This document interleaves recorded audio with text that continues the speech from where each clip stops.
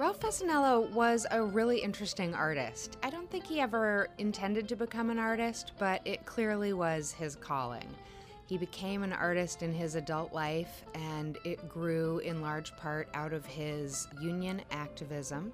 And when he realized that painting and making images could be a really strong tool for communicating with his fellow worker and kind of galvanizing support for the things he really cared about. That's Leslie Umberger. She curated the recent show at the Smithsonian American Art Museum, Ralph Fasanella, Lest We Forget. And this is Artworks, the weekly podcast produced by the National Endowment for the Arts. I'm Josephine Reed. Ralph Fasanella was an American original.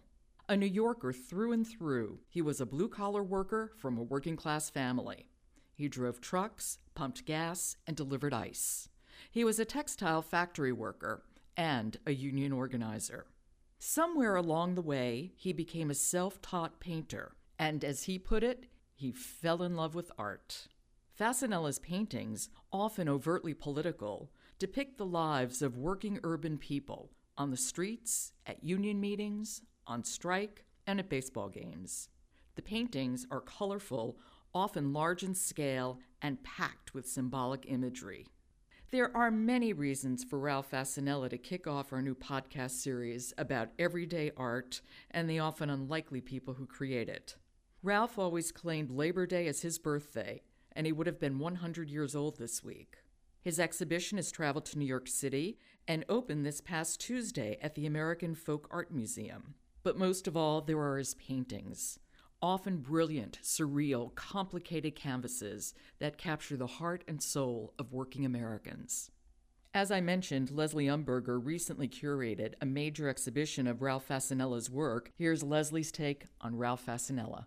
Ralph Fasanella was born in 1914, and he was born to parents who had immigrated from Italy and had come over with the great wave of immigrants that fueled the rise of industrial America, and was a time when huge numbers of immigrant labor really favored the industrial bosses, and there was no regulations for the workers. And so his mother was this amazing agent of change in the neighborhood, and she was a very progressive thinker, a very smart person, and she cared very deeply about teaching her son the ways in which they could use what they had to be powerful. And if they didn't have money, what they could do is they could have strength in numbers, and that they could be educated, and that they could take up causes and really fight for their rights. So he was really born and raised on the ideals that gave rise to the American unions. And his father had an ice delivery route, and Ralph, as a child, worked on that route. So he started actually working when he was around 8. And by the time he was a teenager, he was regularly contributing to the family what funds he had, working as a delivery boy. These jobs grew into other things. He eventually became a truck driver and a gas station operator, and eventually really landed the job that would serve his character the best, which is he became a union organizer. Now, when did he begin to paint, Leslie? Do we know when, and do we know what motivated this? He didn't begin to paint until he was 31, and so by then he was a fairly seasoned individual. He had a clear understanding of what his views were as a person, but he also had a lot to grapple with.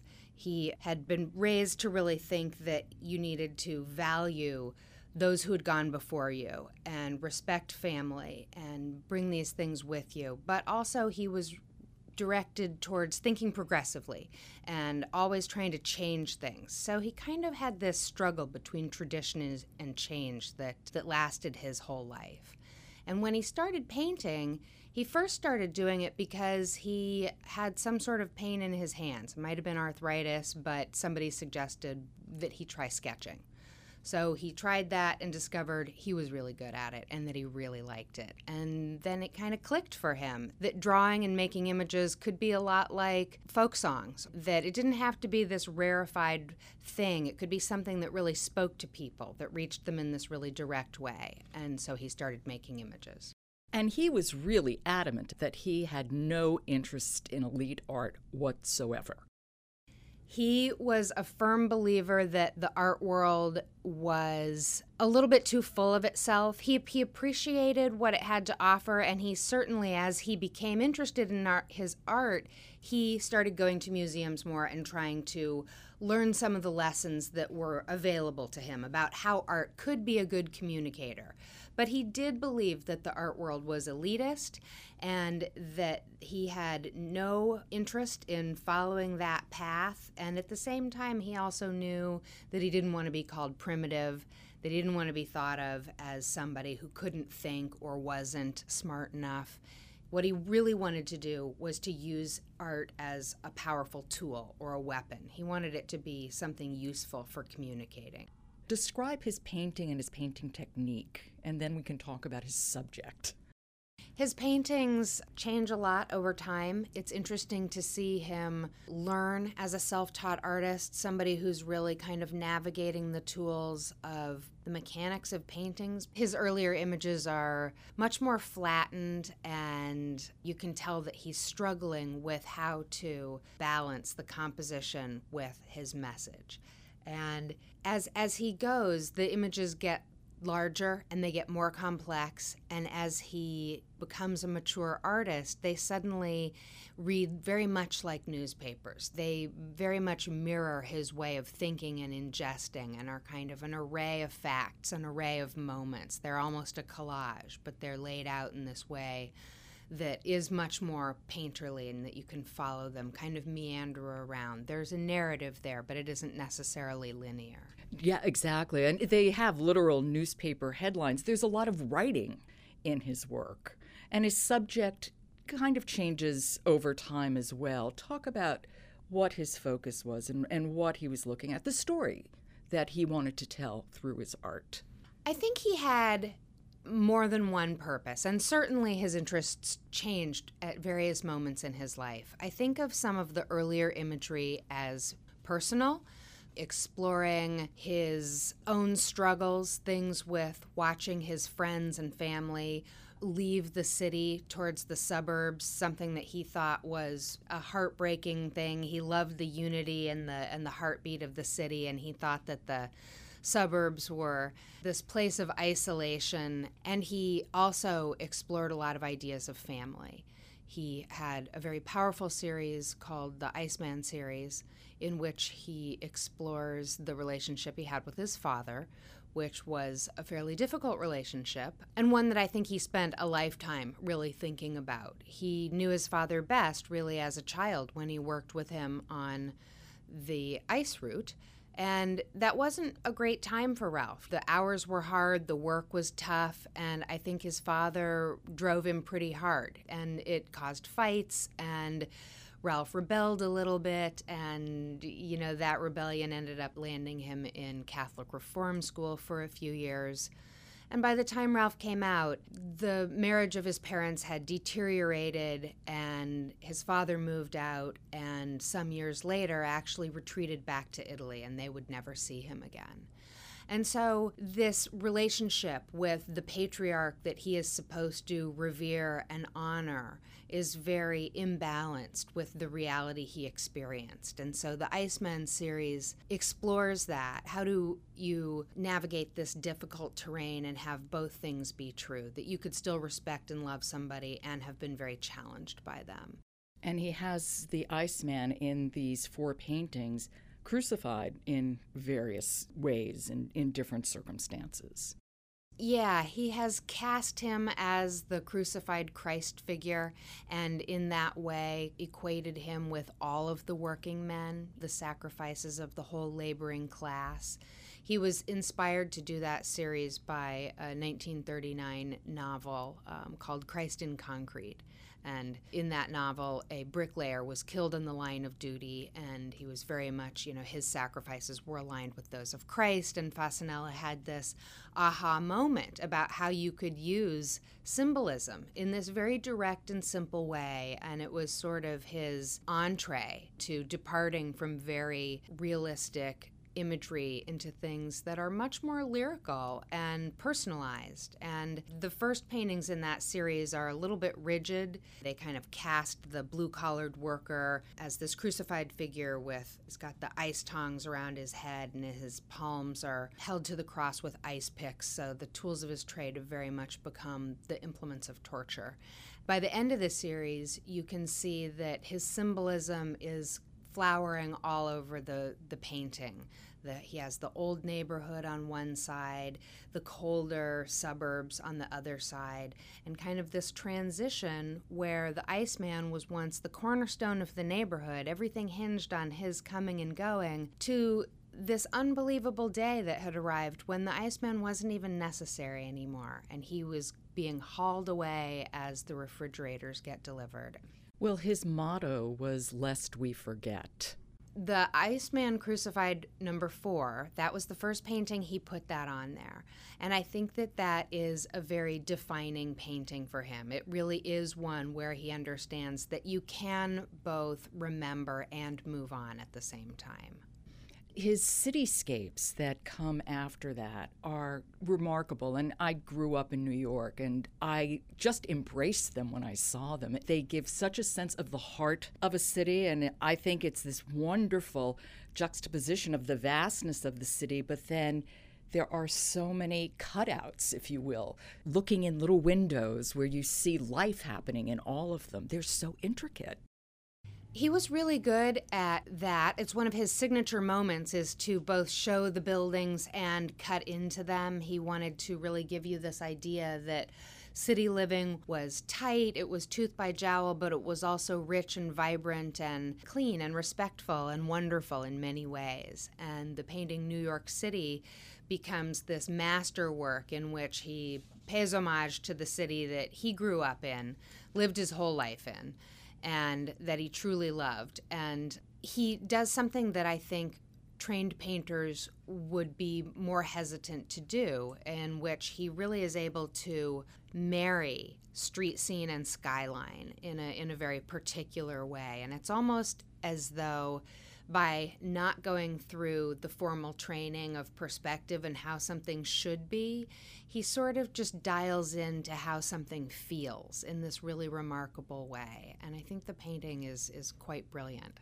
I think in a way, New York City becomes a self-portrait of Ralph Fasanella. I chose to open the exhibition with that because I really felt like in so many ways it summed up who he was and what he cared about. He also, as we mentioned, cared about politics, and many of the paintings are a commentary on the politics of the time, most particularly the death of Ethel and Julius Rosenberg and McCarthyism that haunted the 50s. McCarthyism was, of course, something that was a personal issue for Ralph Fasanella. As an American who aligned himself with communist causes, he was very chagrined to think about such people being called un-American. He thought that, what they stood for and what they believed in was really at the heart of what Americans should care about. And he, of course, believed himself to be a very loyal and dedicated American. And in 1954, he did the painting Garden Party, which has Ethel and Julius Rosenberg seated at the center of the image, and they are atop a burning pyre of books. And he was very interested in that subject. He worked on it for some years.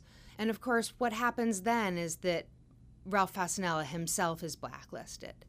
And he is, at that point, really feels thwarted from making political imagery for a while. And he turns back to some of the family topics, and he starts painting things like New York City, and some of those major works played out in that time when he felt like his imagery couldn't be overtly political, and yet you can read through the lines and kind of still see his communist viewpoints. They're just less overt.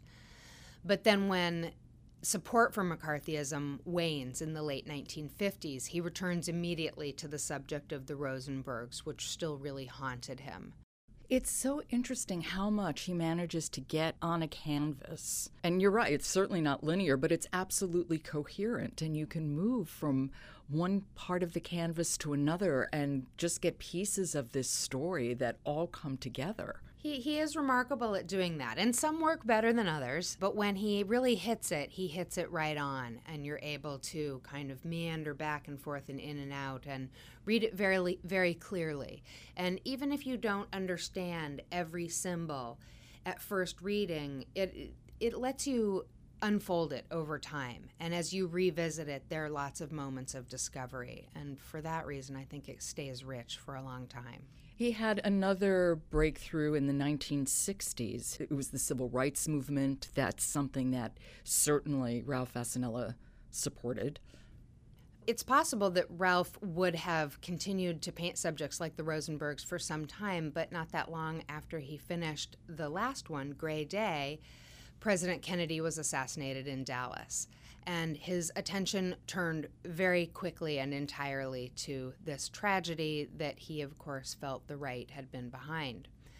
And when he took this painting on, he uses what he's learned in the past few years of really organizing the structure so that there's a strong central topic, and then you can follow on either side of the canvas these opposing events. So on one side, you've got a chronicle of various civil rights events, the March on Washington, the Birmingham riots, the slain civil rights workers. There's a lot of things over in that half of the painting. And then on the other half of the painting, you have the industrial South, and you've got oil wells, you've also got missile silos, and you've got this crowd of people that are both welcoming the president to Dallas and also, holding up signs saying things like, "Get out, Yank." And, so he's setting up this tension. And like he did in some of the earlier Atomic Age and McCarthy-era paintings, he again evokes this kind of toxic atmosphere by giving the sky a very dark, unpleasant tone. And he's communicating that the age just felt the weight of that stress and that it was omnipresent in the way you went about your daily life. Modern Times depicts Ralph's uneasiness with the way the country is moving in the 1960s. His support for the civil rights movement aside, apparently he was not enamored of the counterculture. He was not a fan of the counterculture. He was very much of his generation in that he thought that the counterculture movement didn't get it. He thought they weren't taking seriously what their forebears had done for them, and that they weren't taking seriously something that he had invested his whole life in, this message of you stand on the shoulders of those who went before you. So he really did have a major problem with it. And I think Modern Times is a very conflicted image. It's a little bit hard to follow, but it does the same thing where it breaks out kind of a left and a right side. And on the left, you have these very human moments. You've got the Pope visiting, a big crowd at Yankee Stadium. You've got soldiers returning home from war, and there's strikers. Everything has to do with people and these moments of life, the way he remembered it, the social fabric of America.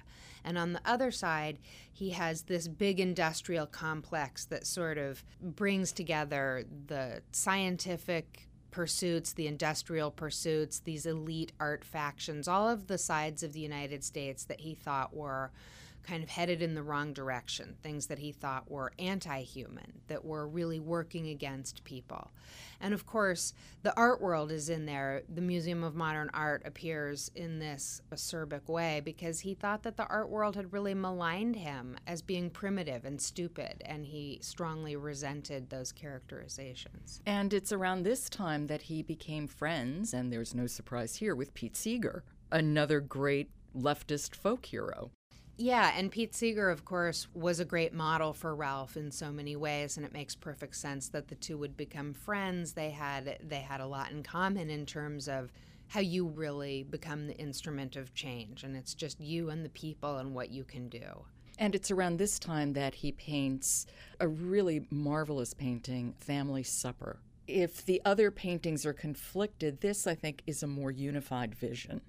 I think Family Supper is among his great masterpieces. It's really a fantastic image, and a lot comes together for Ralph Fasanella in this painting. And I think the most striking thing is that he realizes that his mother had been the head of the family the whole time, and that his struggle to try to place his father as the honored patriarch had been a model that didn't really fit in their family, and that his mother had been this person who raised 6 children. She worked in the garment industry the whole time. She was hugely active in her community with the unions and laborers' rights issues, and she took those kids everywhere to make sure that they were well familiar with people whose lives were harder than their own. And he places her at the center of the image and also the center of the family table. And above that table represents her again. And this time she is the crucified Christ figure. Joe the Iceman appears also as the crucified ice figure off to the right, but he's kind of sidelined. He's like, yeah, you were there and you paid your dues and you did sacrifice, but really you weren't the central hero to this story. So you're kind of over here now. At the bottom on the other side, there's a melting bucket of ice, and it says something to the effect of, the poor bastard died broke, to all the Joes who died the same. Both sad but disdainful. So Ginevra, his mother, becomes the hero of the family, and the imagery is both of the Italian-American home, but very much the home situated within the fabric of New York. And again, at the top, both the lest we forget, and Ginevra now bears her own cross, which says WHS, for we have suffered. In the 1970s, he is suddenly discovered. What happens, and how does this change his life? Around 1970, he was discovered by a folk art enthusiast by the name of Frederick Fried, and Fried helped him get an agent, and the agent got Ralph to be featured as a cover artist on New York Magazine. I think the headline said, Ralph Fasanella may be the best primitive artist since Grandma Moses. And of course, for Ralph, this was a mixed blessing. He wanted the publicity, he wanted to send his message, and I think he wanted to be able to make a living off of his art, but he didn't want to do it by being called primitive. He didn't like that. But he did take off at that point. That did make him incredibly popular.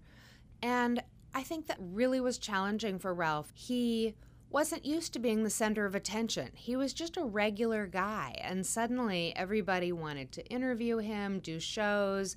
And for Ralph, who was both in demand to do all sorts of work surrounding, exhibitions and trying to sell things and make posters and have a business related to his art, but also create the next best painting, turn out the next masterpiece. And a lot of American artists in history fell prey to this same kind of machine. But he finds his feet. He finds his feet. He decides that he needs a project. And like we were saying, he wasn't that taken with the times. He didn't find the politics of the era to be inspiring. And so he decided to look back historically at something and take on something that was formative for his parents and for a whole generation of people that propelled the labor movement. And he chooses the Bread and Roses strike of 1912, which had taken place in Lawrence, Massachusetts. And so he went down to Lawrence and becomes very enamored with this subject and eventually ends up spending 3 years in Lawrence doing the research, talking to people, sketching, trying to learn how the machines actually worked, going to the library and the textile museums to really get a understanding of what it was that had happened there and how he could represent it. And something that he did that was really important in that community was he started connecting the people whose family members had been part of that strike with that history, connecting the documents of the time with the living family members. And he made the event meaningful to the community in a way that I think maybe it hadn't been before. And they took some ownership in it. And how many paintings did he do in this series? He eventually did 18 major paintings, really large-scale paintings, countless sketches, and the paintings are a real testament to his commitment. They're incredibly detailed, they're epic in scale, and they really did secure his reputation as a painter. He was also part of the Public Domain Project with Ron Carver, who's a labor organizer. Why don't you tell us what the point of that was? Ron Carver became very instrumental in making sure that Ralph Fasanella's paintings were well placed in institutions and organizations around the country. Ron put together a grassroots organization called Public Domain, and the goal of the organization was to raise money, acquire paintings that had sold and were in private collections, and to then donate those paintings to public institutions. And Ron, of course, went about this with the zeal of a union organizer and really made it his life's passion and did an incredible job at doing this. And the Family Supper painting was among those that were placed. It went to the Ellis Island Museum, an incredibly important place for it to be and really meaningful. And they also placed some of the Lawrence series paintings in one of the major works belongs to the AFL-CIO. Another of the major pieces belongs to the Lawrence Heritage State Park Museum. So over the course of that project, they placed over 50 major paintings with public institutions. And part of the way they got attention for this work was by bringing Ralph Fasanella to these communities to speak, but also to schools where he spoke to students, and that was very, very instructive for the students. I think Ralph had a lot to offer in those moments. Those are, when I watch some of the footage of him talking to students, I see that special spark that untrained artists often have with kids and young people, but also people in general, where they're imparting this idea that anybody can make a difference. These kids are listening to a guy who just comes across as a regular guy, and he's funny and he's charming, but he's one of them. And so they can buy into that and they can see themselves in that trajectory. He's validating everyday experience, and he's saying what you have lived, what you have experienced, it's important, it counts, it matters. And if you record it, this is what art is, that this is meaningful. Why a show now about Ralph Fasanella? We put this show up now to celebrate what would have been Ralph's 100th birthday in this coming September. He always claimed Labor Day as his birthday. Might have been off by a couple days, but he was happy to have that be his honorary day and really claim one that aligned him with the working people. And so we wanted to bring these pieces together, and I think that the messages in his paintings are still very current and very important, and they have a lot of resonance with things going on in the political fabric of America today. That's Leslie Umberger. She curated the recent show at the Smithsonian American Art Museum, Ralph Fasanella, Lest We Forget. And if you're in New York City, stop by the American Folk Art Museum, where you can see Lest We Forget until the end of November. You've been listening to Artworks, produced at the National Endowment for the Arts. I'm Josephine Reed. Thanks for listening.